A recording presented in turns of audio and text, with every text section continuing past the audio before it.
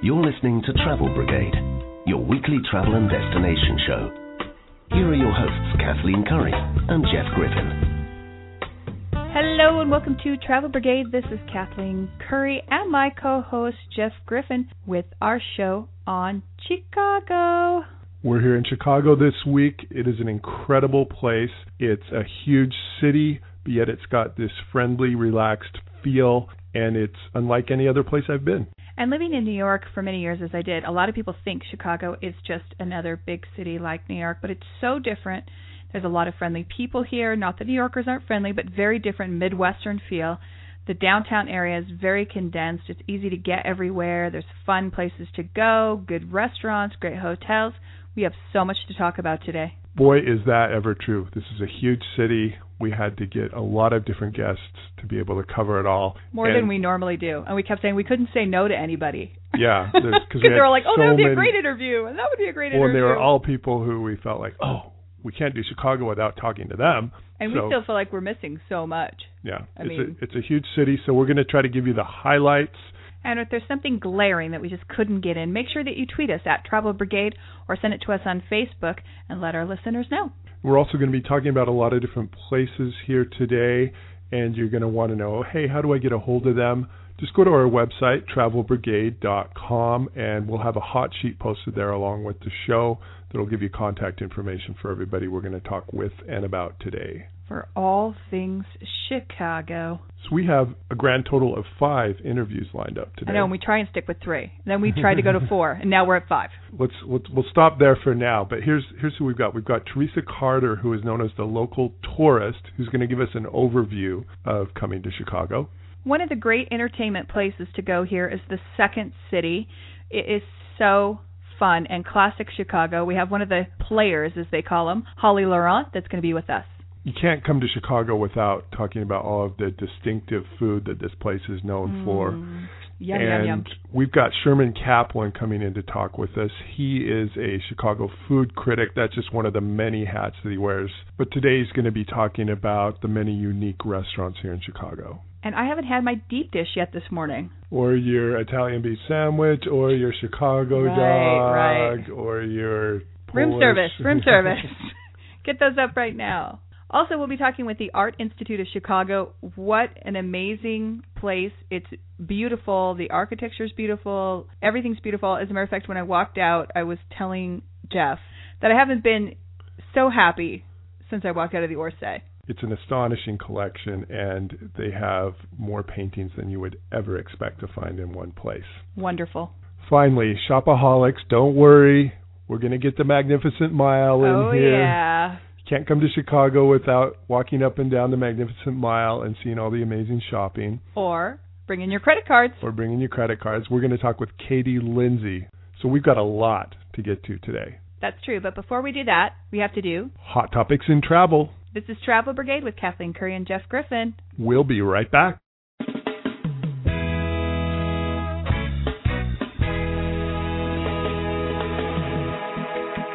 What's hot? What's not? What's trending? Next up, this week's picks for travel news and hot topics in travel.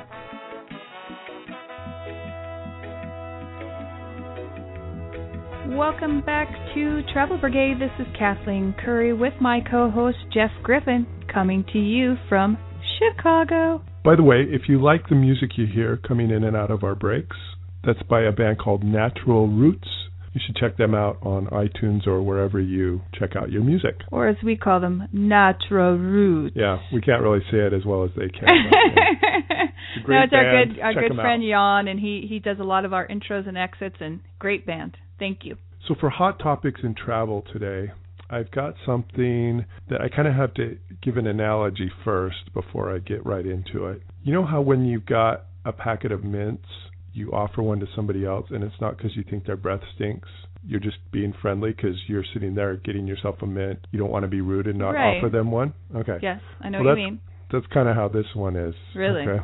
What is this about, Mr. Griffin? Plastic surgery vacations. Are you? Now, I am not bringing this up because if you in any way need any work done. Well trained, my friend. Well trained. Just bringing it up because it's a notable travel trend. Really? Apparently.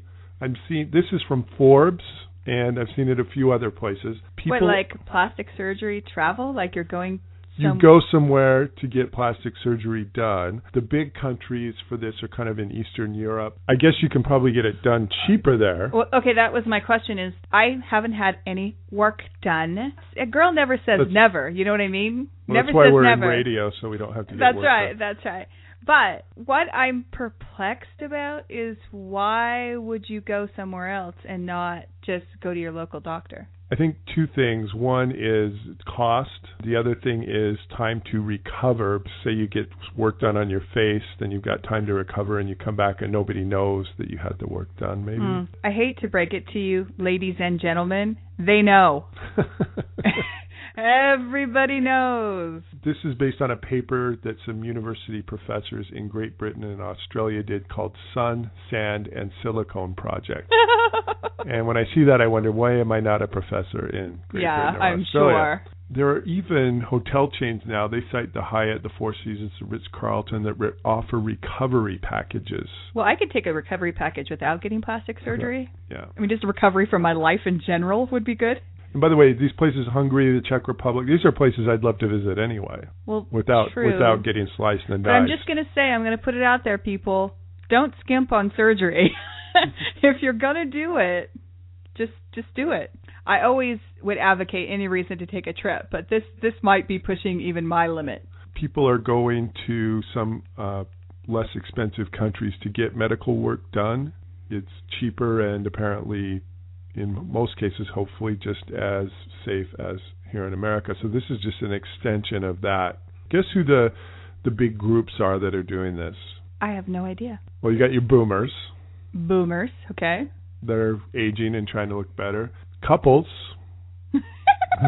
His and hers. You get your implants, I'll get mine. Don't spoil my Valentine's present. And then this one kind of, I don't know why I found this little weird, mothers and daughters.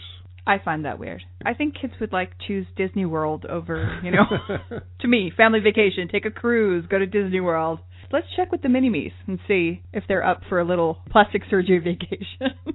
Yeah, I think they'll pass on that. I would say so. And I will for now, although others might beg to differ.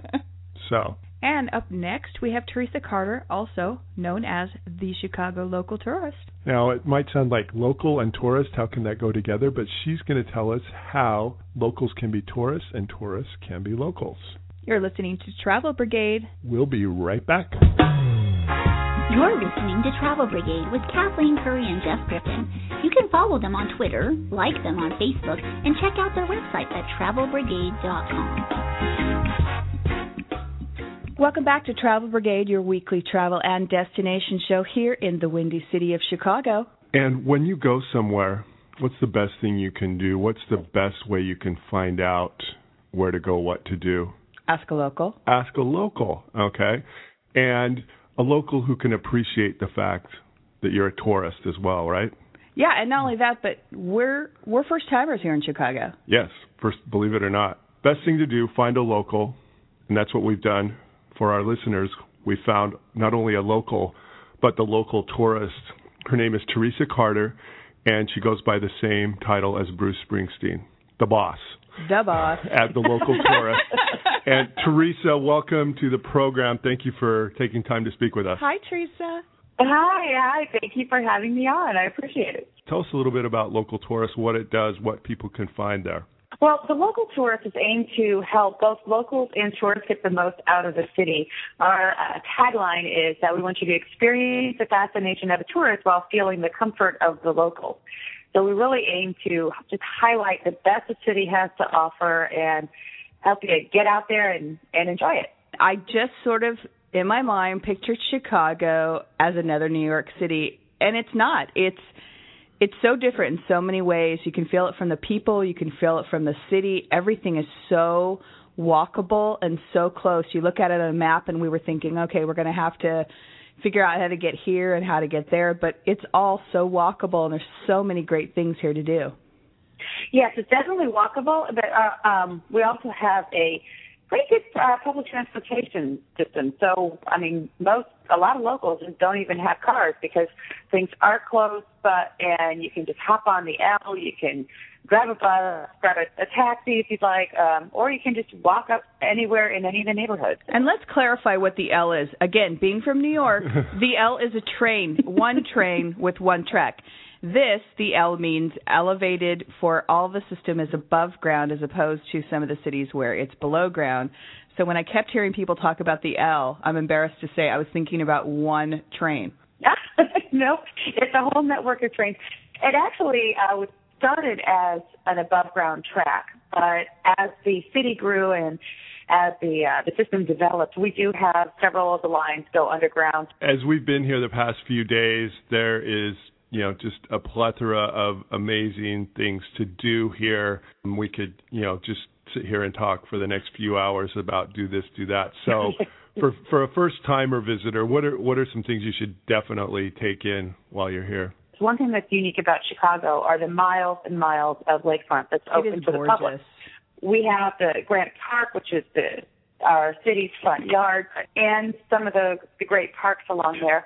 Grant Park, by the way, for our listeners, is where Obama had, the night he won the election, everyone went there to celebrate.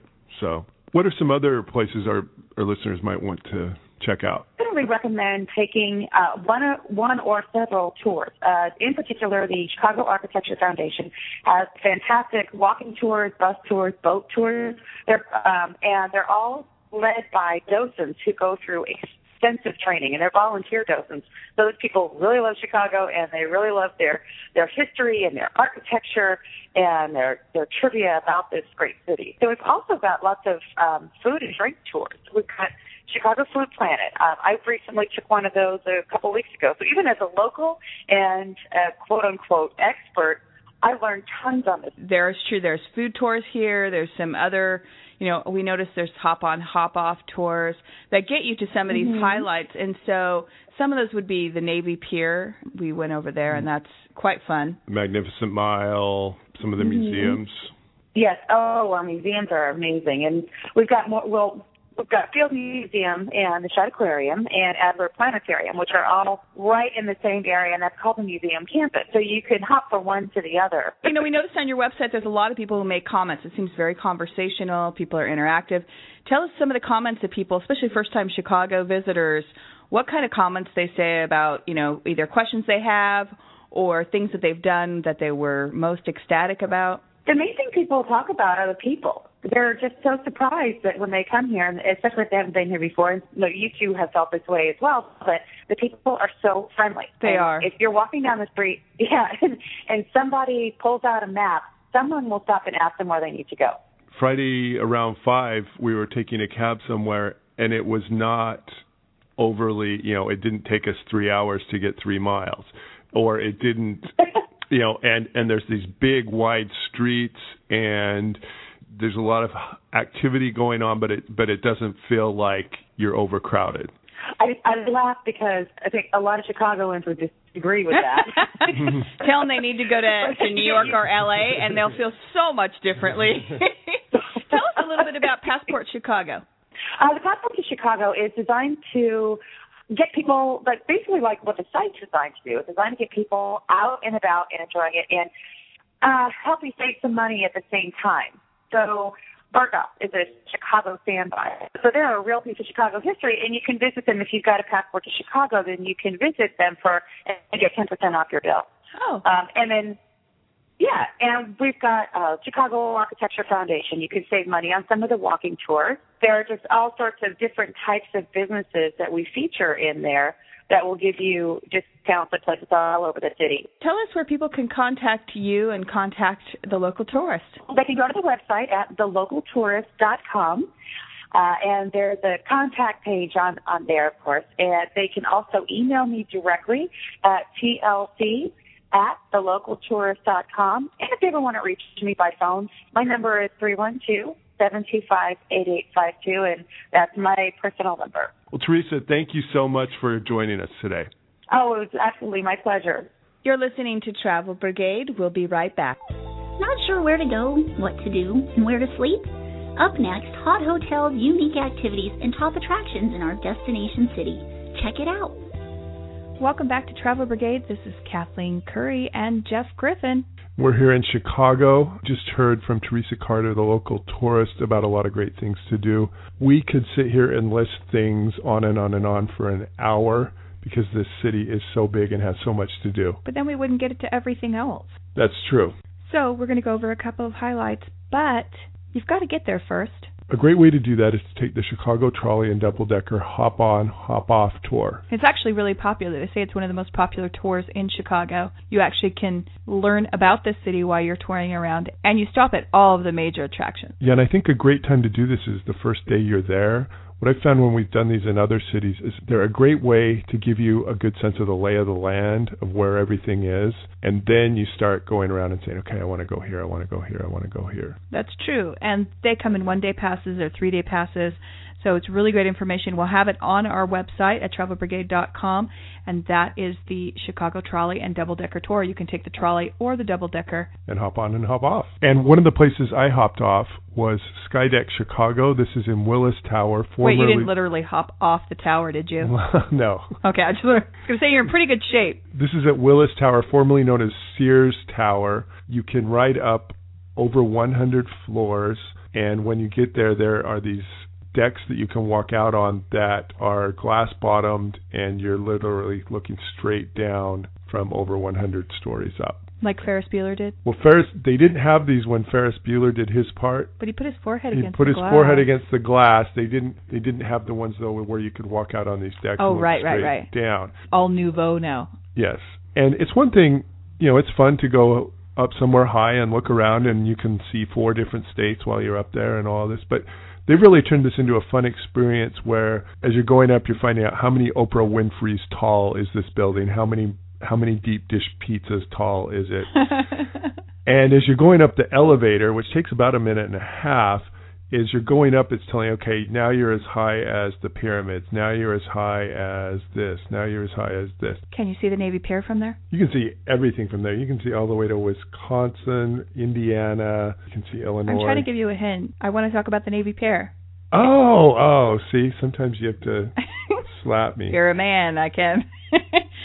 It is the #1 attraction, they told us, that people come to. I can see why there's all sorts of great things to do there for kids and adults. That's true. There's the Chicago Children's Museum. There's restaurants. Most of the lake boat tours take off from there. And then if you happen to be there in the summertime, they have fireworks all summer long. They also have a Ferris wheel, but not just any Ferris wheel. It's a 15-story tall Ferris wheel that's modeled after the Ferris wheel that first premiered at the Chicago Columbian Exhibition in 1893. It's a copy of that. And when they were telling us how big the original was, it was amazing. Yeah, great feat of architecture for the time and a really fun piece of architecture for this time. And we can't forget about the parks. The parks were incredible. A lot of you are asking, okay, where do I see that big silver bean that reflects? The bean. That is in Millennium Park, and there are a number of parks down by the lakefront that just sort of run together. Yeah, they run, and I think a lot of people hear about Millennium Park or the different parks that are there, and they think they're different parks throughout the city, which is kind of what I thought, but they're actually all sort of combined together. Yeah, it's a group of smaller parks combined together into one area. Do you know what I didn't find in the park? What was that? Some good improv. Improv, is that where like you toss out an idea and I try to come up with something funny to say? It really doesn't work when we're working with you, but if you're talking about Second City, yes. Second City is the improv place in America. Think of all the people who have come out of there and gone on to Saturday Night Live, who've gone on to film careers. It's an all-star list that we could just sit here and spend the next 20 minutes listing off people. We love the show, and we're so excited. Up next, we've got an interview with Holly Laurent, who is currently one of the cast members at Second City. Maybe she calls herself a player. We'll have to ask. That's true. What is the difference between a player and a thespian and a... I don't know. It's sort of like Disney being an employee or a cast member. Something like that. We'll have to find out. Stay tuned. You're listening to Travel Brigade. We'll be right back.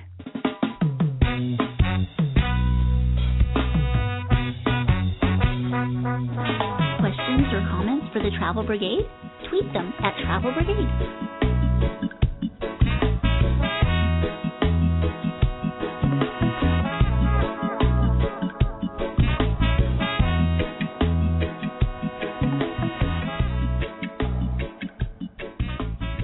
Welcome back to Travel Brigade, your weekly travel and destination show. This is Kathleen Curry and my co-host Jeff Griffin here in Chicago.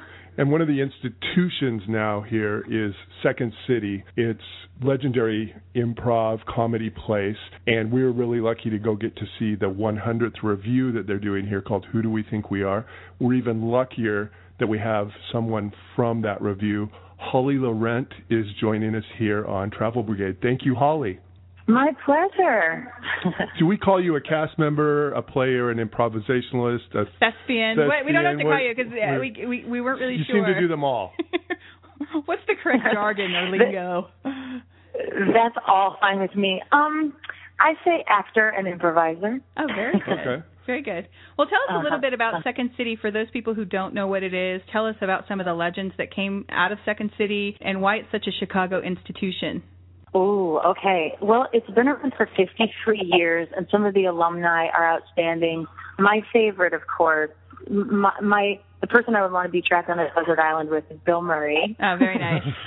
But there's so many other heroes of mine and of many people that came from this place. Colbert, Carell, Joan Rivers, and Chris Farley, and Tina Fey, and it goes on and on and on. Really great people who came from this place that is all about, Second City is about social political satire, about really making people laugh, but also really making people think. And, laughter can be such a disarming, wonderful tool to essentially end up having a great conversation with the audience about the stuff that's happening right now in our world and in our city and in our relationships that matter the most to us. And nothing feels better than to just laugh about life, I guess. Well, it's true. I laughed several times and almost peed my pants. So if that gives you any idea how good the show is. Oh, then it was a success. It was. Yeah. Well, one of the things that we came in maybe not expecting is what a great intimate environment it is, and you guys are interacting with the audience and vice versa, and everybody's kind of playing off of each other. It was really a fun night. Yeah, I like how the ways that we get to use improv in the show kind of makes it feel like there becomes a relationship. There's that sort of reciprocity happening between the folks who are in the seats and what's happening on stage, so that by the end it feels like, I hope it feels like we all had an experience together instead of you guys just taking it in and being like, okay, thank you, good night. Or you just take it home with you, like Jeff and I, we're still role-playing horny deaf guy. Yeah, there's little gems like that really stick with you. Once you've told people you're an improviser, do people just come up to you and say, okay, Abraham Lincoln and Oprah Winfrey at a Starbucks, go? Or do you get that? Or? Yeah, I think all people in comedy, there's just this kind of shorthand that everybody understands that you're constantly being cornered by your weird uncle at Christmas time being like, oh, I got a funny idea, Holly. Oh, my God, it's so funny. You got to do this thing where this girl is like eating salad, okay? And that, and it's like, oh, my God, it's either your real punny, weird uncle, or, everyone in your life is like, oh, you're in comedy. Oh, it's either that, people trying to give you ideas, or people saying like, oh, you're in comedy. Do some jokes for me right now, which recently happened when I was at a doctor. Oh, my God. I was in a doctor's office trying to figure out, like, well, I have all these stomach problems. And he's like, I know where I know you. I've seen your Second City. Make me laugh. And I'm like, oh, my gosh. Please tell me this wasn't your gynecologist. It was a doctor, like one of those stomach and like intestinal doctors who like moments before we'd been talking, he was like, now how watery would you say your stools get? And then like 2 minutes later, he's like, oh, I know where I know you. And I was like, oh, damn it. We were noting that this is the 100th review that Second City has done, and there's all this, like we talked about, all this history of the place. What does it mean to be part of the 100th review? Oh, man. Truly, I was in the 99th review and in this one. This is my second show. And both times, it's so truly still kind of unbelievable to me. Like, this was my dream job. It's all I ever wanted. So I still, on a daily basis, kind of pinch myself and kind of can't believe it's real, that I get to show up and do a job where I get to do live theater. The immediacy of that's so great, where you get to make people laugh. It's so great. So it's true. I feel like it's cliche to be like, oh, it's such an honor, but like really, there isn't a day that goes by that I'm not like. Speaking of the show, wow, tell us a little bit about how much of the show is scripted, how much just comes off bumping off each other, how much comes from the audience, just in general. How does the show work? For the most part, it's sketch comedy, meaning that most of it is all written, but it was all material that was generated through improv. So basically when we start creating a new review, we just start improvising every night, improvising ideas that we've come up with, or just getting stuff straight from the audience, like what stuff that's on your mind, and then we improvise it and play with it, and we usually record those and then transcribe them and then try to punch it up, make it better, tighter. And then we end up with the scenes that we have that are written. Those all came from improv. But then we build in parts to the show every night, like that one scene, Lobby, where we have the audience give us money to do a scene based on their suggestion, and then we say, like, you know, congratulations, you just voted the way we really do vote in this country. Is that it's all with our money. So, like, that part is set, that we know we're going to, you know, say that bit, we're going to get that one joke out, but the rest is all improvised. And the scene we do every night is totally based on whatever the audience comes up with, and there are a few more parts like that are built in where we're just doing pure improv every night. And then we have an improv set every night, too. Right now, we're actually in a little rehearsal process to make changes to our show and to the running order because we had some campaign stuff in there. Oh, I was going to ask you about that. We were there pre-election, and there was a lot of funny stuff in there. And so we're changing all that campaign content into post-election stuff of, like, you know, the Obama hangover or whatever. So now that runner that was in the show that was like the built-in debate, now it's this right at the moment, and it could change because we're improvising it. We're doing a Biden joke where everywhere Obama goes, like Biden comes running behind him, you know, saying a bunch of nonsense and swearing. Well, one thing too, you know, I've called the office a few times because we were trying to set up the interview and do some stuff, and every time I call, there's a recording that says tonight's show sold out. Tonight's show sold out.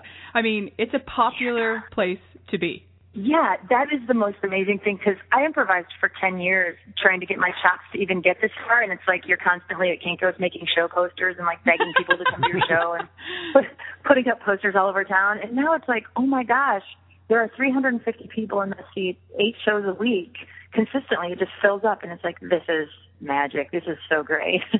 Well, thank you so much for joining us. Where can people get more information about Second City if they want to come check out a show?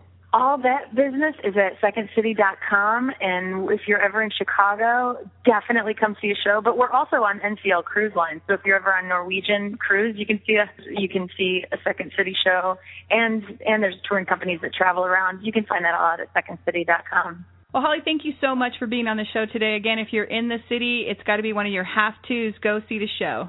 You're listening to Travel Brigade, your weekly travel and destination show. We'll be right back.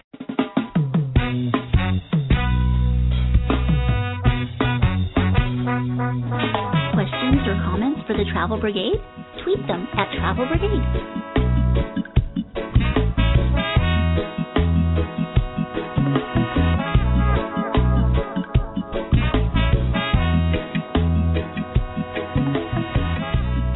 Welcome back to Travel Brigade. This is Kathleen Curry and Jeff Griffin. You can check out our website, travelbrigade.com. Follow us on Twitter at Travel Brigade or like us on Facebook. I'm still thinking about Second City, as Max. There's so many funny things I'm laughing about right now, and some of them I can't even repeat on air.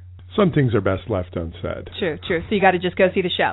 Second City is just one of the many different types of shows you can see here. One thing that's kind of fun and unique about Chicago is they take a lot of the Broadway shows and sort of give them their tryout here and get them ready for Broadway. And we were actually able to see a couple of those shows, plus tourist shows leaving Broadway come to Chicago and tour. And there are all sorts of concerts here, all sorts of great venues where you can go see bands. Big ones came this year. Barbra Streisand, Morrissey, there's a bunch of them that are all coming through town.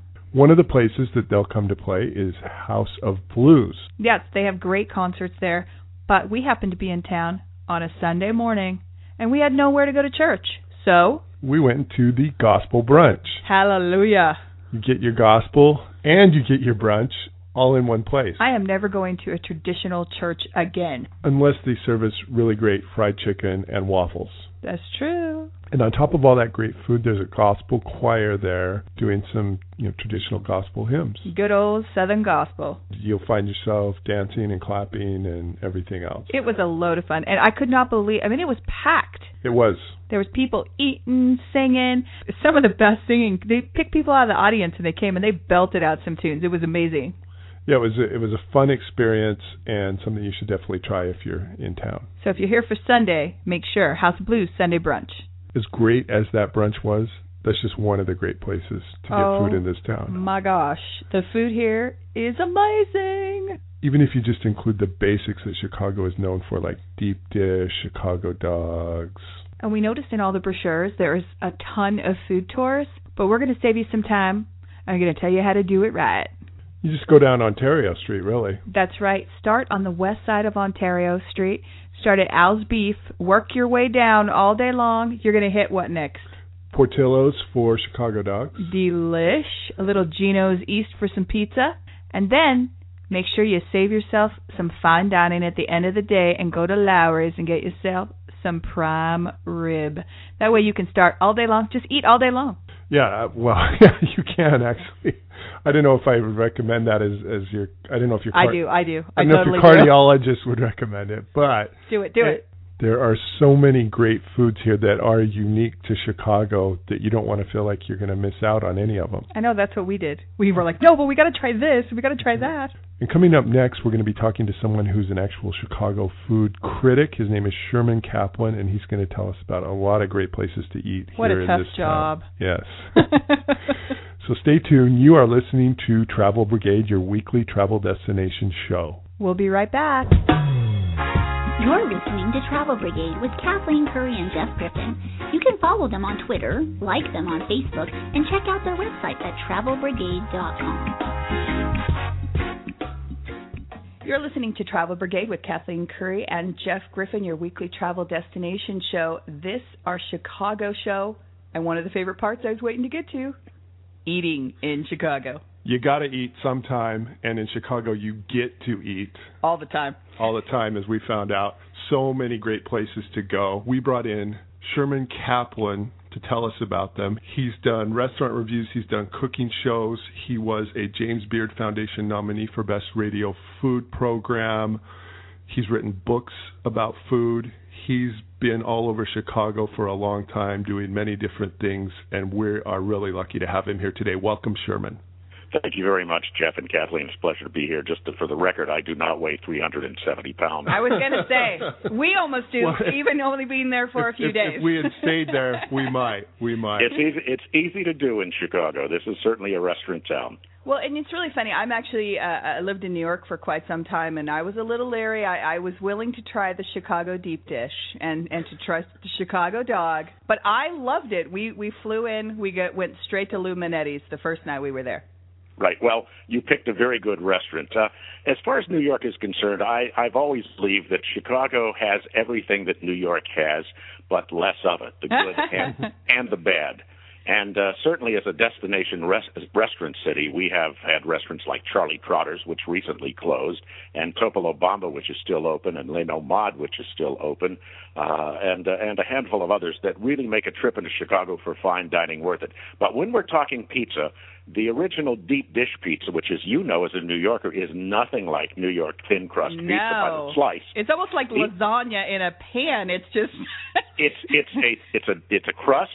It's layered with tomato sauce, slices of mozzarella cheese, usually sausage, mushrooms, what other fillings you like, another layer of cheese, another layer of sauce, and then it has more stuff on top, and it is a layered pizza. It came to Chicago, as far as I know, back in the early 1940s, and a man named Ike Sewell, certainly not an Italian name, who actually had a history in Mexican restaurants, but was a Chicagoan, a businessman, and he opened up a restaurant called Uno's, number one. Right. And that's where deep dish Chicago pizza first appeared, and it became so popular. He opened a second restaurant called Due's, and so they are still in the loop. They still get huge lines and huge crowds for people who enjoy this classic deep dish pizza. Lou Malnati's pizza and many other pizzas around, such as Giordano's and Eduardo's, are derivatives of Ike Sewell's original deep dish pizza. I happen to think that they are all excellent if you have a taste for a deep dish pizza, but certainly it's one for anybody who's watching their cows. It's not the first place you would rush to. And just for clarification, this is not a pickup like I'm used to, fold over, walk on the street kind of pizza. I mean, this is a sit down, fork and knife, cut into big slice. I mean, I suppose you could eat it with your hands, but it probably would flop all over your shirt and trousers. And really delicious. I mean, delicious. To me, unquestionably, it brings together all of these wonderful ingredients, and you get it all in the mouth. And it's not just the taste, but it's the texture as well. And texture, as you know, is so much about what makes dining pleasurable. You want to not just taste something; you really want to feel it in your mouth. One thing I think is there's a difference between New York and Chicago. They're both huge cities, but Chicago has this much more slow, not the hectic, frenetic pace. People are friendlier, more down to earth. The one thing New York has that we do not have are food trucks. We're just starting to get into that, but it's nowhere near the depth and breadth that New York has, and I don't know that it ever will be, because Chicago is a city that has a large restaurant lobby. Remember, the National Restaurant Association is headquartered here. Right. And established restaurants fight food trucks tooth and nail because they encroach upon their business without the overhead. But we have come to the point where we have a few food trucks that will be scattered around the city. And people who come to Chicago next summer will begin seeing them in greater number. Speaking of sort of sitting down and taking your time, the other two foods that we noticed that you really have to sit down and take your time with are the Chicago dog, because it's so piled so high, and then the Italian beef sandwiches because they're just dripping wet with the juices. And again, it's one of those things of I'm not going to eat this on the run. I'm really going to sit down and enjoy it. These are foods that, from what I understand, originated basically in the Depression, when there was not a lot of money going around and people wanted as much value for the buck as they could get. And so these first Chicago hot dog stands were opened, and the first Italian beef restaurant that I know of is Al's Italian Beef. We went. It was delicious. It used to be only in the little Italy neighborhood. Now there are Al's all over the city. It's become franchised. You can even find them in Las Vegas, and I think there may even be one in Los Angeles as well. Italian beef, for people who don't know it, is slow simmered, basically boiled beef, simmered very slowly, sliced very thin. It's taken out of this water bath, and it's piled high on kind of a baguette style of bun, maybe even like a large hot dog bun, but even bigger. On top of that, they put jardinere, which is basically, the Mexicans would call it a pico de gallo, or a salsa. But that's basically what it is. It's spicy and hot with a chopped. So is that the difference? I was going to say, maybe you could help us order now we ordered a sweet and wet, but I know that, is that what you would consider the hot? A sweet, well, they all have, well, you can get them without the jardinere, but why bother? Right. And they have to be wet. They have to be wet, and you can put the sweet peppers on top as well. Anything goes. There's no one way only. There are many paths to what makes a good Italian beef sandwich. I know people have their classics and they say, oh, no, everything else is wrong. I don't believe that. I think what is right is what you like best, and you can build it any way you would like to. But and Al's, the wet is when the meat's there are other wet. Italian beefs around Chicago, but Al's is the original. Yeah, and wet is when the meat is wet, and then you can also call a dipped where you take the whole bread and put it in the juice. Your bread is going to be drenching in the gravy. Yeah. And you've had been, and it gets all over your hands and it gets sticky and messy, but oh, is it good? Finger licking good. and same thing for the Chicago dog. If somebody put it to us, it's a salad on top of a hot dog, and boy, is it good. I hope you did not ask for ketchup on top of your dog. No, we know. Yeah. We New York, they rule put ketchup on their here. dogs, but what do they know? They're New Yorkers.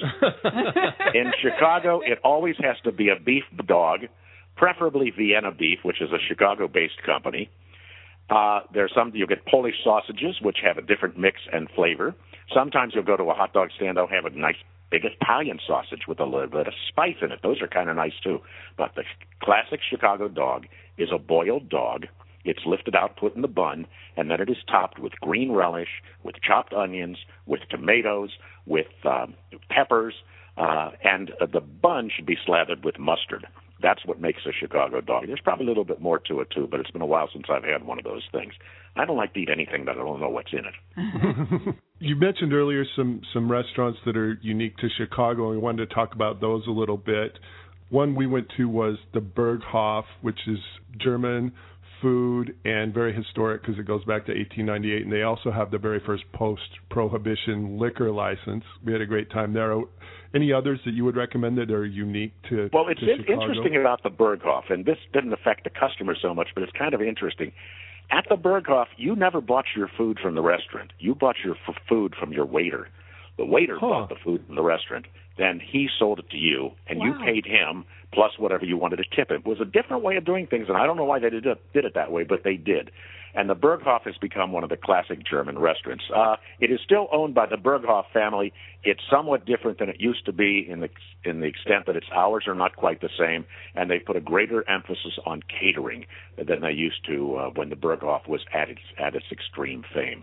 Berghof is just one of several ethnic restaurants that dot Chicago. I mean, there are hundreds of them. You name the ethnicity, we've got the restaurant. But the Berghof is one of them. Yeah, no, there's certainly... I was going to tell you about another one of my favorites. This is an Italian restaurant.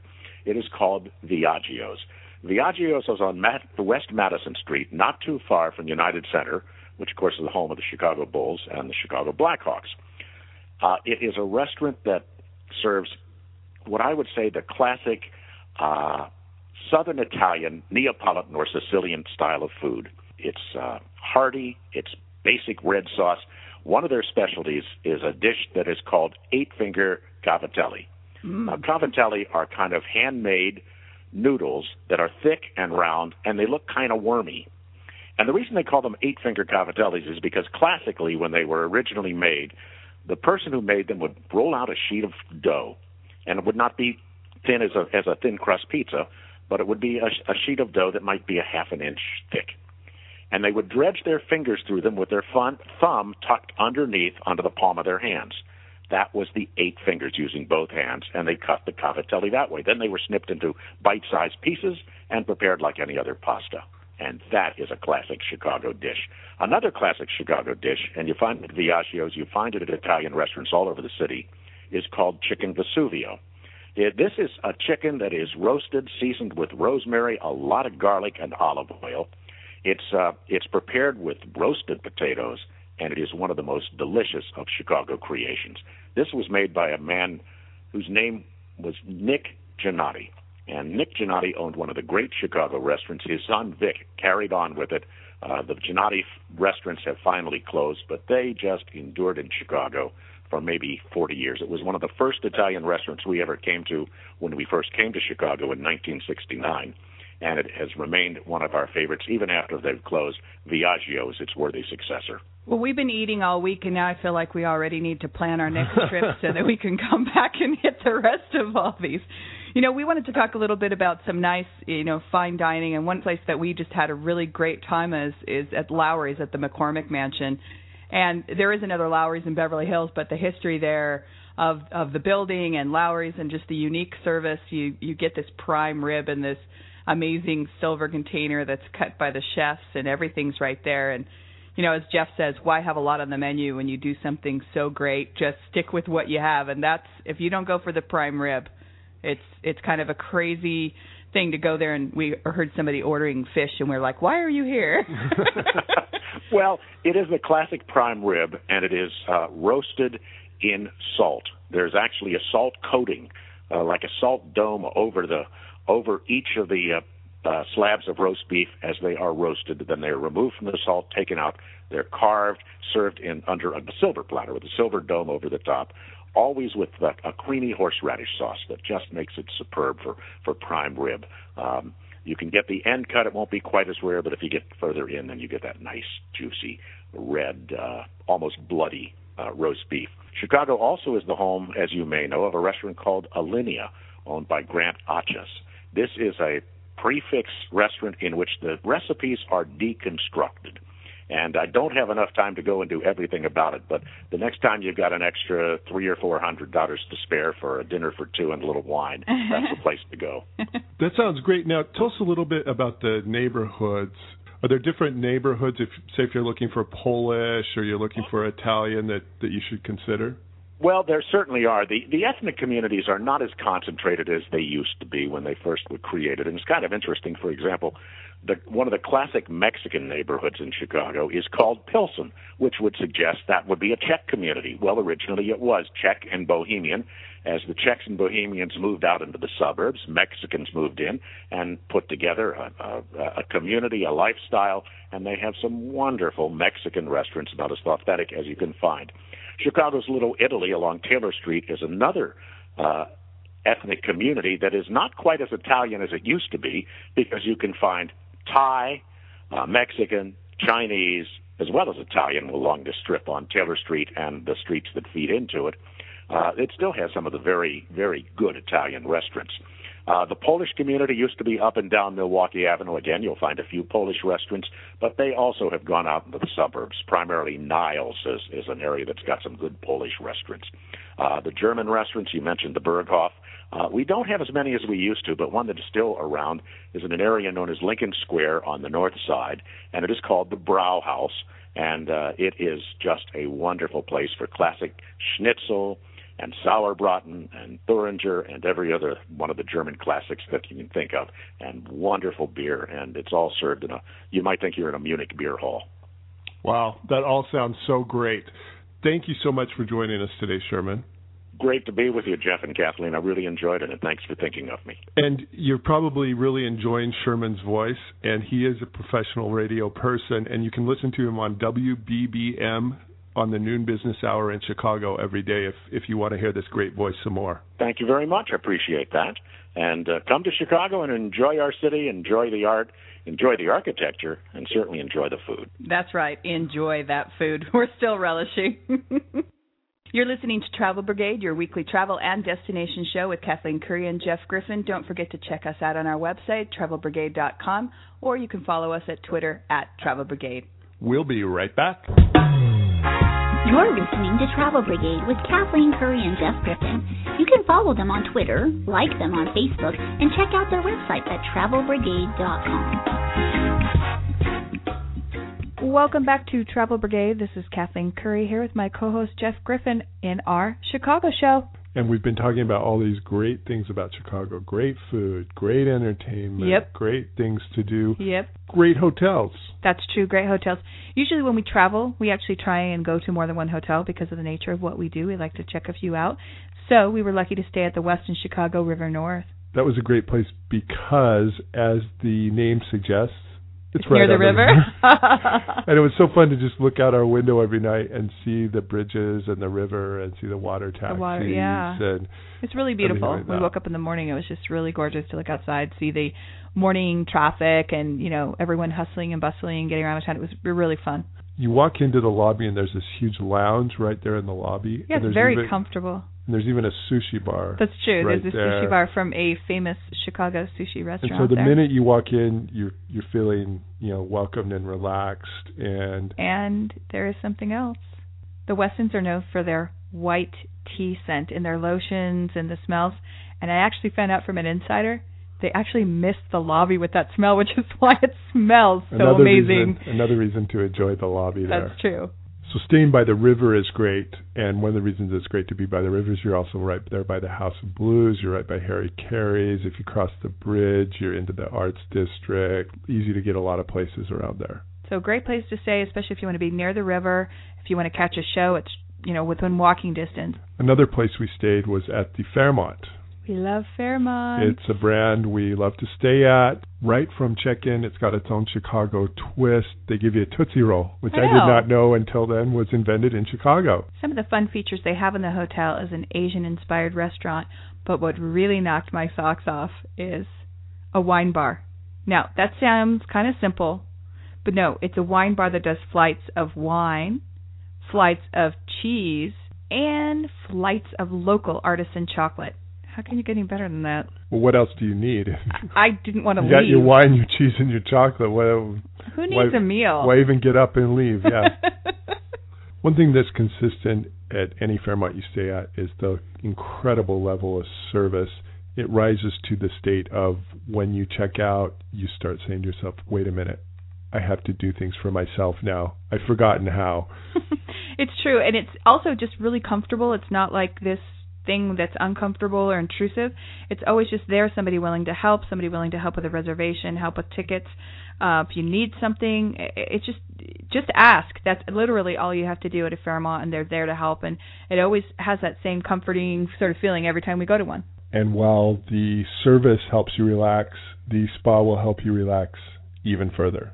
That's true. They have a new redesign, My Spa, and it is so great. I went down there after I'd been walking around in Chicago for a couple of days straight and got a massage, which I think most people can kind of guess what a massage service is like, but I wasn't expecting to, when I told them that I'd been walking around Chicago, to have hot towels wrapped around my feet with a foot massage on top of my massage. I thought it was amazing. So now all I need to do is move the wine tasting and the cheese tasting and the artisan chocolates all down in the spa, and then I will never, ever have to leave. You would just sort of become a hermit who permanently resides down there. I wonder if you get a discount on long-term bookings for 6 months or more. Well, I think check that out for us. I think the one thing you would want to tear yourself away for is to walk just a couple blocks down from where this is, and you're right at the Art Institute. That's true. It's great. I mean, the one thing we didn't talk about yet is how great the location at Fairmont is and how it's just on the very top of Millennium Park. So you can get to that famous bean really easily, the reflective bean that everybody wants to take their picture by. And then just another block from there, you're at the Art Institute. So that's one thing that Fairmont told us is they do a lot of packages with the Arts Institute. So if that's something that you're interested in doing a package, check with the Fairmont about those Art Institute packages. And if you are interested in the Art Institute, we have an interview coming right up to tell you about the amazing, amazing collection they have there. It is so wonderful. I keep saying over and over, I was as happy when I walked out of the Art Institute as I was when I walked out of the Orsay. Coming up next, we've got an interview with the Art Institute. You are listening to Travel Brigade. We'll be right back. Not sure where to go, what to do, and where to sleep? Up next, hot hotels, unique activities, and top attractions in our destination city. Check it out. Welcome back. This is Travel Brigade coming to you live from Chicago with Kathleen Curry and Jeff Griffin. And we've been to some of the great art museums in the world, the Orsay and the Louvre in Paris, the Metropolitan in New York City, and now the Art Institute of Chicago. It was amazing. I said to Jeff as we walked out, I haven't been this happy since I went to the Orsay. Now, we are art fans, but not art experts. We know just enough to be dreadfully wrong about things. So past a few conversations here and there. We know how to drop the right names at cocktail parties. However, we thought let's get an expert in here to tell us more about this incredible museum. And we have on the line Erin Hogan, the Director of Public Affairs for the Art Institute of Chicago. Welcome, Erin. Thank you very much for having me. One of the things that really impressed us was just how extensive this collection is. Taking, for example, one of our favorites, Monet, you expect the water lilies, you expect the haystacks, and you guys have those. What you don't expect is, I had no idea he had spent a period in Norway. There was a painting from Norway. I had no idea there was a painting from London of a train that doesn't look like anything else he's done. We were really impressed with just how broad this collection was. Can you speak to that a little bit and how it came to be? Sure. The history of the Art Institute is very wrapped up with the history of Chicago. We were founded in 1879 and shortly after the Great Fire. And it was about at this point that in their zeal to rebuild Chicago, the kind of city's leading, philanthropists and the civic leaders really put a heroic amount of effort into the city's cultural institutions, believing that every great city has a great art museum, a great science museum, a planetarium.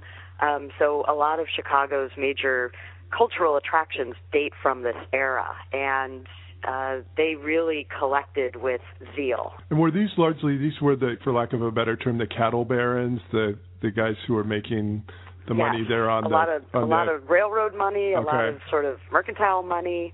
And they would go over to Europe and they would go shopping. Over to Europe, and they were collecting not only old master works, for instance, which is also a strong suit of the Art Institute's, but really critically what was then contemporary art, which was Impressionism and Post-Impressionism, which is, really the reason that we have, I think one of the best Impressionist and Post-Impressionist collections in the world. No, I would agree. It was absolutely stunning. And I think, that being said, the Art Institute was so much bigger than I expected as well. The collection was bigger. There's so much to see. What for, a listener that may not be able to spend literally several days there, which is what it would take, but if you wanted to see the highlights, what are the highlights and how can you do the Art Institute and make sure that you get all those, have-to-see works in? Well, we are an encyclopedic museum, so that means that we collect art from all periods and all places. As we've been talking about, really the best-known collection we have is the French 19th century painting collection of Impressionist and Post-Impressionist work. We also have a tremendous collection of modern European art, Matisse, Picasso, Braque, Brancusi, a great collection of surrealist works, and then some of the real iconic works of American art, such as Edward Hopper's Nighthawks and Grant Wood's American Gothic, which is the farmer with the pitchfork. Right. Everyone was doing their little picture by it, Posing as the American Gothic couple, yes. So those are really kind of those collections contain most of the works that people will be familiar with, and they will want to see sort of the real thing. Right. But I would also urge people to devote time to our non-European collections. We have a great collection of Indian and Southeast Asian sculpture, a great collection of Japanese art, including one of the largest collections of Japanese woodblock prints in the country. And what we do with those, because they're very, very light sensitive, we rotate through that collection constantly on whatever sort of theme just occurs to the curator of that collection. So those can be incredibly fun and rewarding kind of mini exhibitions of this amazing collection of Japanese woodblock prints. Yeah, and like I said, I think there was one section of the museum I went into, I think it was European modernism from 1900 to 1950, and I thought, okay, this will be a couple of rooms, and it just kept going and going and going. So you can spend days there. But we also noticed one of the fun things in the museum guide was you guys put together a 1-hour guide. Because let's face it, some people, they're trying to get up to a lot of different things in Chicago. There's so many things to do. They're going to want to hit the highlights. Yes, we did. We are a very large complex. We're about 1 million square feet. We have at any given time about 8,000 to 10,000 works on view, and we would really hate the idea of somebody coming here and not realizing that we had one of these iconic works that they didn't get to see. So we did put together, and it's in our visitor guide that you pick up when you get into the museum, basically I think it's 12 works that are sort of the must-sees, and they represent every collection that we have, and they hopefully will take you on a path through the buildings that makes a certain kind of sense. So it gets you to corners of the museum, like the Chagall windows, for instance, that are a little bit off the beaten path, but still one of our major attractions. Yeah, that's really true. We did go to see, we went into one section specifically to see American Gothic and wound up, wandering by some other great paintings on the way. To encourage people to have those kind of serendipitous encounters. Right. You're on your way to the bathroom or something, and you find, walking down a particular set of galleries, and have that little spark when you see something. So we encourage that as well. How many people come in and just say, I just want to see that Ferris Bueller painting? A lot of people. And a lot of people, they also recreate that scene in the movie. So, on our social media sites like Facebook and Twitter, and even I've seen people post YouTube videos of them recreating the scene with Cameron standing in front of the Grand Jatte. Any way to get them in the museum, right? I mean, I think the thing is if people are going in for that draw and then they realize how amazing it is, that's fantastic. Well, every once in a while I watch that clip, and it just makes me realize how much that director, John Hughes, was just in love with the Art Institute. That's one of the one of the nicest things I've ever seen about the museum. And all of Chicago, really. As a matter of fact, we just told our kids, if you're going to ditch school, that's the way to do it. Do it in That would be great. If kids were ditching school to go to museums, that's right. That would be a great world that we live in. Yes. Well, tell us a little bit where people can get information about the Art Institute, where they can get tickets, contact information, all that good stuff. The best place to go would be our website, which is www.artic.org. chicagomuseum.edu, and that will give you not only the basic information about the museum, including the ticket prices and hours of operation, but also critically what exhibitions we have on view. We do about 30 special exhibitions a year that range in size and scope. So we do have our featured exhibitions because we have this phenomenal permanent collection, but our curators also put a lot of energy every year into special exhibitions. So you can also see what's coming up there. Same is true of Facebook. If you just follow us on Facebook, you'll get sort of the inside information on what's opening when, what's coming up, and various initiatives we have going on in the galleries and all of that. And there is a lot going on. So, yeah, we'd urge you to check all that out. Thank you so much for taking the time to speak with us, Erin. My pleasure. Thanks for visiting. You're listening to Travel Brigade. Make sure that you check us out on our Facebook, travelbrigade.com, at Twitter, Travel Brigade, or on Facebook. We'll be right back. You're listening to Travel Brigade with Kathleen Curry and Jeff Griffin. You can follow them on Twitter, like them on Facebook, and check out their website at travelbrigade.com. Welcome back to Travel Brigade, your weekly travel and destination show. This is Kathleen Curry here with my co-host, Jeff Griffin. Coming to you from Sweet Home, Chicago. That's right. And, I am a girl, but there is one thing I do know about Chicago. Cubs, White Sox, Blackhawks, or Bulls, you got to get your Chicago sports in. They have 5 teams playing in the 4 major sports here, 2 baseball teams.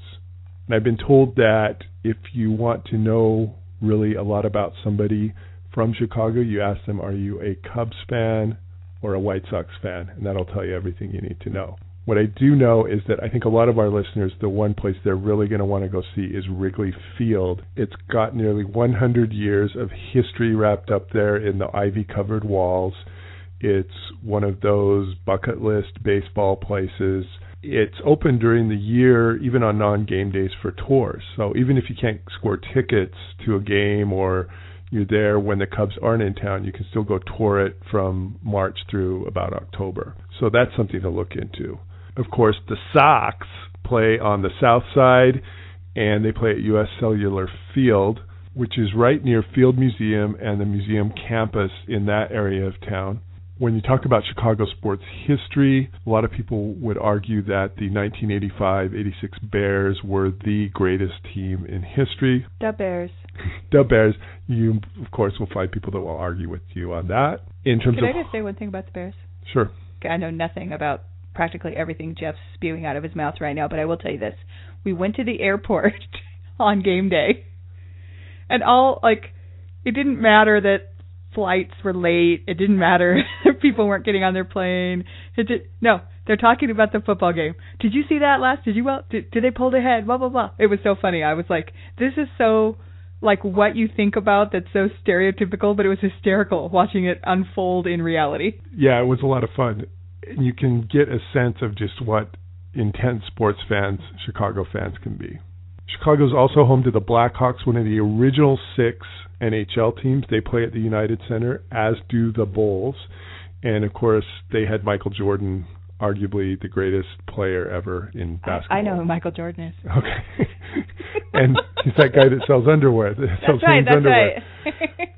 So Chicago's got a lot to be proud of in terms of its sports history. And I do admit I don't know as much as the professional sports writer that I'm sitting here with. But I will tell you one thing that's always been fun when I go to games, when I'm in town with Jeff, is that you really get a sense of the locals. I mean, whether you're a baseball game, a football game, a hockey game, you're really kind of getting out of that general tourist top 10 genre there, and you really are getting a feel. You're sitting next to local Chicagoans, listening to their conversations, listening to how things are going, eating what they eat, doing all that. And it's just really, I've always found that fascinating, even though I wouldn't call myself a sports fanatic. We've met more locals going to games than probably just about any other activity we do. That's true. It's really fun. Again, when you're in Chicago, no matter what the season, you're going to find a team playing. So go enjoy the game. And now let's go from my favorite events to your favorite events. The Magnificent Mile. Shopping, credit cards, credit card statements, all of the above. Yeah, Chicago has this amazing place called the Magnificent Mile. You walk up and down it and see all these incredible shops. No. You don't just walk up and down it and see these incredible shops. You walk up and down it and shop in these incredible shops. Go in, check things out. Cha-ching! To tell you more about it, we've got an interview with Katie Lindsay coming up. You're listening to Travel Brigade, your weekly travel and destination show. I'm Jeff Griffin, along with my co-host Kathleen Curry, and we will be right back.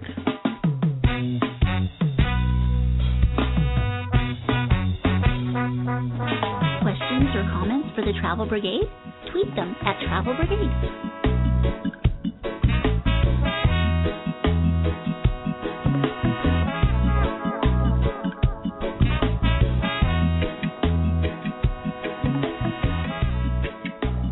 Welcome back to Travel Brigade. This is our Chicago show here with Kathleen Curry and Jeff Griffin. One of the things you have to do when you come to Chicago is hit the Magnificent Mile for shopping. I'm not sure if it's exactly a mile or not. I do know it's magnificent. And I do know your credit cards can get well used. We brought along someone to tell us more about it, Katie Lindsay from Water Tower Place, which is one of the highlights of the Magnificent Mile. Welcome, Katie. Hi there. Thank you for having me. Tell us a little bit about the history of the Magnificent Mile, how it came to be, and I thought it was really interesting that it's kind of built around the only two structures that survived the Great Chicago Fire. The Magnificent Mile has been around for many years. It actually came to fruition just after the Great Chicago Fire. At that point in time, the only building that survived was the historic Water Tower, which is located directly across from Water Tower Place, which is what we are named after. Water Tower Place is an 8-level shopping center. We were built in 1976, and we're the first vertical shopping center in the country. So the building has been ever-changing, but has always been an icon and a historical landmark, obviously along with the historical Water Tower. And when you kind of walk up from the river, I mean, you literally can hit just about every shop you've ever wanted to shop in. Cole Haan, Tiffany, everything you want. And then you sort of walk up, and then Water Tower is at the top, and they've got some really great stores there. They have, of course, the American Girl store, which, every girl's fantasy. And I have to admit, when I was shopping there, there's quite a few adults that had these American Girl fantasies as well. There sure are. I think that's the great part about the Magnificent Mile is it really offers something for every customer. There's a wide variety of stores at all different price points. And then there's a lot of stores that are exclusive to Chicago or unique.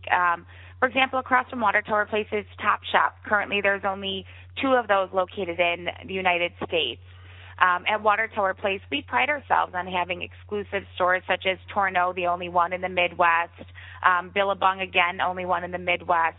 And, of course, American Girl Place is so unique. And you are right, we see girls of all ages. I think you can never be too old to enjoy your American Girl doll. And I have to admit, Jeff salivates every time he walks by a Tourneau because he loves the watches. But yeah, so many different things. The Lego, the store there in the Water Tower Place with the Chicago skyline built out of Legos was really fun. And then I have a habit of wherever we go, I always try to get a sports jersey or T-shirt from that town. And so I walked into Water Tower Place and thought, okay, I need to find a place to get a jersey. And there was like 4 different places I could have chosen from on the 8 different levels.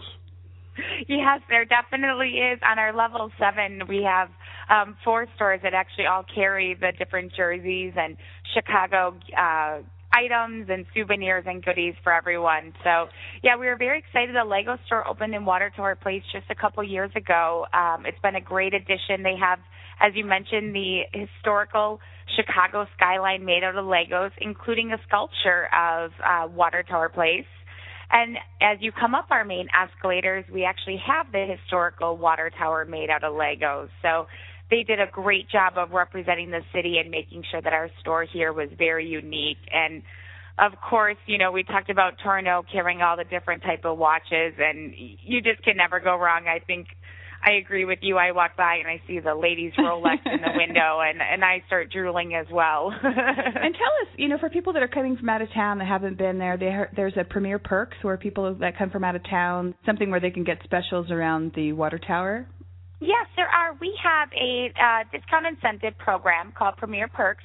It offers out-of-town guests exclusive discounts and incentives at Water Tower Place. A majority of our stores and restaurants participate. You just simply stop at our concierge desk. It's located right off the Michigan Avenue entrance. and just show an out-of-state ID or your hotel room key, and you'll get a coupon book full of goodies. And I can tell you, I see shoppers come in all the time, get that book, and that's how they plan their shopping trip of where those different discounts are. And one thing that really stood out for me, too, was the food court. Now, when you hear about a mall and a food court, you're thinking, okay, they've got a Panda Express and a Chick-fil-A and a Chinese place. You guys, this blew my mind, what you guys had there, the food life. Yeah, food life is a great concept, and if they heard you call it a food court, they'd be very disappointed, let me tell you, because you can't even compare it to a food court. It has 14 distinct kitchens. Each of them serve a different cuisine. So if one of you wanted pasta, you would go to the pasta station. If one of you wanted a burger, you could go to the burger station. There's Chinese food, there's sausages, there's a salad station. They have sushi, desserts. So they really have something for everyone. And when you walk in, one of the stations was like a comfort or home food station that had like mac and cheese, and I pretty much was like, how can you decide? I always enjoy the comfort food. They had the hot wings there, or meatloaf. So they really offer something for everyone, and I think it's really great for families as well. There's always one picky eater in the family, or maybe Tell us about it. Or little Susie, just wants a hot dog. All of that is available within Food Life. There was also a section called Foodies that looked really fun. Can you tell us a little bit more about that? Yes, we have another great restaurant called Foodies Market. It's on the same mezzanine level as Food Life, and it's a grab-and-go station where they make everything from scratch, but they have a great salad bar, and they do work with different local restaurants in Chicago. So you can go in there and you can buy a frozen Lou Melinotti's pizza, which is one of the great deep dish Chicago pizzas that are served. Would agree. Amen. Yeah, absolutely. So it's great. They partner with the different key restaurants that are in Chicago to make sure that it's really a Chicago staple and it's serving Chicago food. And you can't go wrong with Chicago food, we found out. No, we can't fit in our clothes, quite frankly, after our visit here. So, if people want to find out more about Water Tower Place, where can they contact, or where can they find you guys on the web? You can visit our website page at shopwatertower.com. We also have a Facebook page, and we are also located on Twitter. Well, thank you very much for joining us, Katie. Thank you for having me. It was a pleasure. You're listening to Travel Brigade with Kathleen Curry and Jeff Griffin. We'll be right back.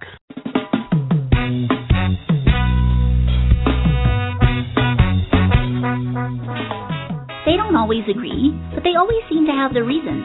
Next up, Travel Brigade's countdown of their favorites from this week's show on He Said, She Said.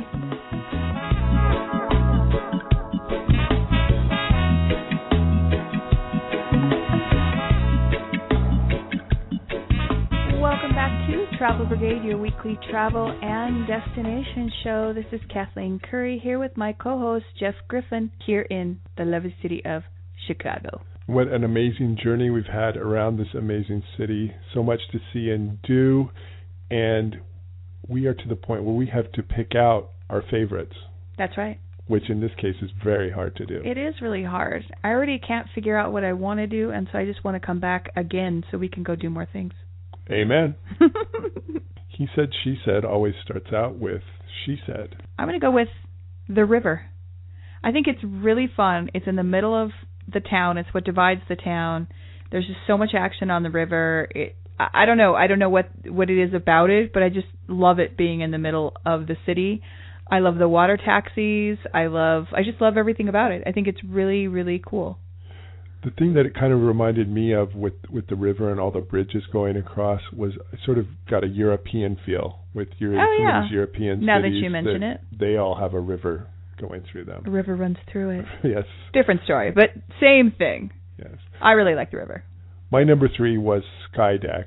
And again, going up over 100 floors and looking down through clear glass straight down to the ground is reason enough to go there. But they've taken it and made it into a whole experience that's just really fun. My number 2, I'm going to go with the performing arts in the city. I think it's great. I have always had a fetish for Broadway. I think the performances here are amazing, were amazing. I think there's a huge variety of the arts here. Second City was so great and hysterical. Everyone's got to do it when they come to town. I can just say the performing arts. Sticking with the arts theme, I'm going to go with the Art Institute for my number 2. The quality alone makes it a great art museum. The quantity alone makes it a great art museum. It's true. And put them together, and it's just an incredible experience. You could book like a 3-day stay right there at the Art Institute. You could. So I'm going to go with my number 1. I'm going to shock everybody by saying this. The food. I love it. It's so different than New York food. It's so different than LA food. It's so different than so many different, the North Pacific, all of that. It just has its own unique flavor, and I just thought everything we tried, I'd never tried a Chicago dog before. With all that stuff, I was kind of like, ooh, not quite sure. Thought it was delicious. Deep dish, delicious. Pretty much everything. I loved the food. Amazing. Yeah, there wasn't anything where we tried it and we thought, oh, what's the big deal? Why are people always talking about this? Because it's amazing. Yeah. My number 1 is just how walkable this city is in the downtown Loop area. That's true. I mean, Lakefront you feel like you can get area. everywhere, yeah. And one of my favorite things to do is walk through a city and get a feel for it, and I felt like I could really do that here, and I particularly enjoyed walking along the Lakefront area. So that would be my number 1. So many great things to do in Chicago. Come. It's one of the great American cities. It's a world-class city, as we discovered during our stay here. Can't wait to come back. You got that right. But it's time for us to head on to another destination because another week is on its way. That's true. Next week, tune in to Travel Brigade, your weekly travel and destination show. Until then, there are 2 stages in life. You're either on a trip or planning your next trip. Whichever stage you're in, we hope you'll join us next week on Travel Brigade. See you next week. You have been listening to Kathleen Curry and Jeff Griffin on Travel Brigade. Connect with them on Facebook, Twitter, and at travelbrigade.com.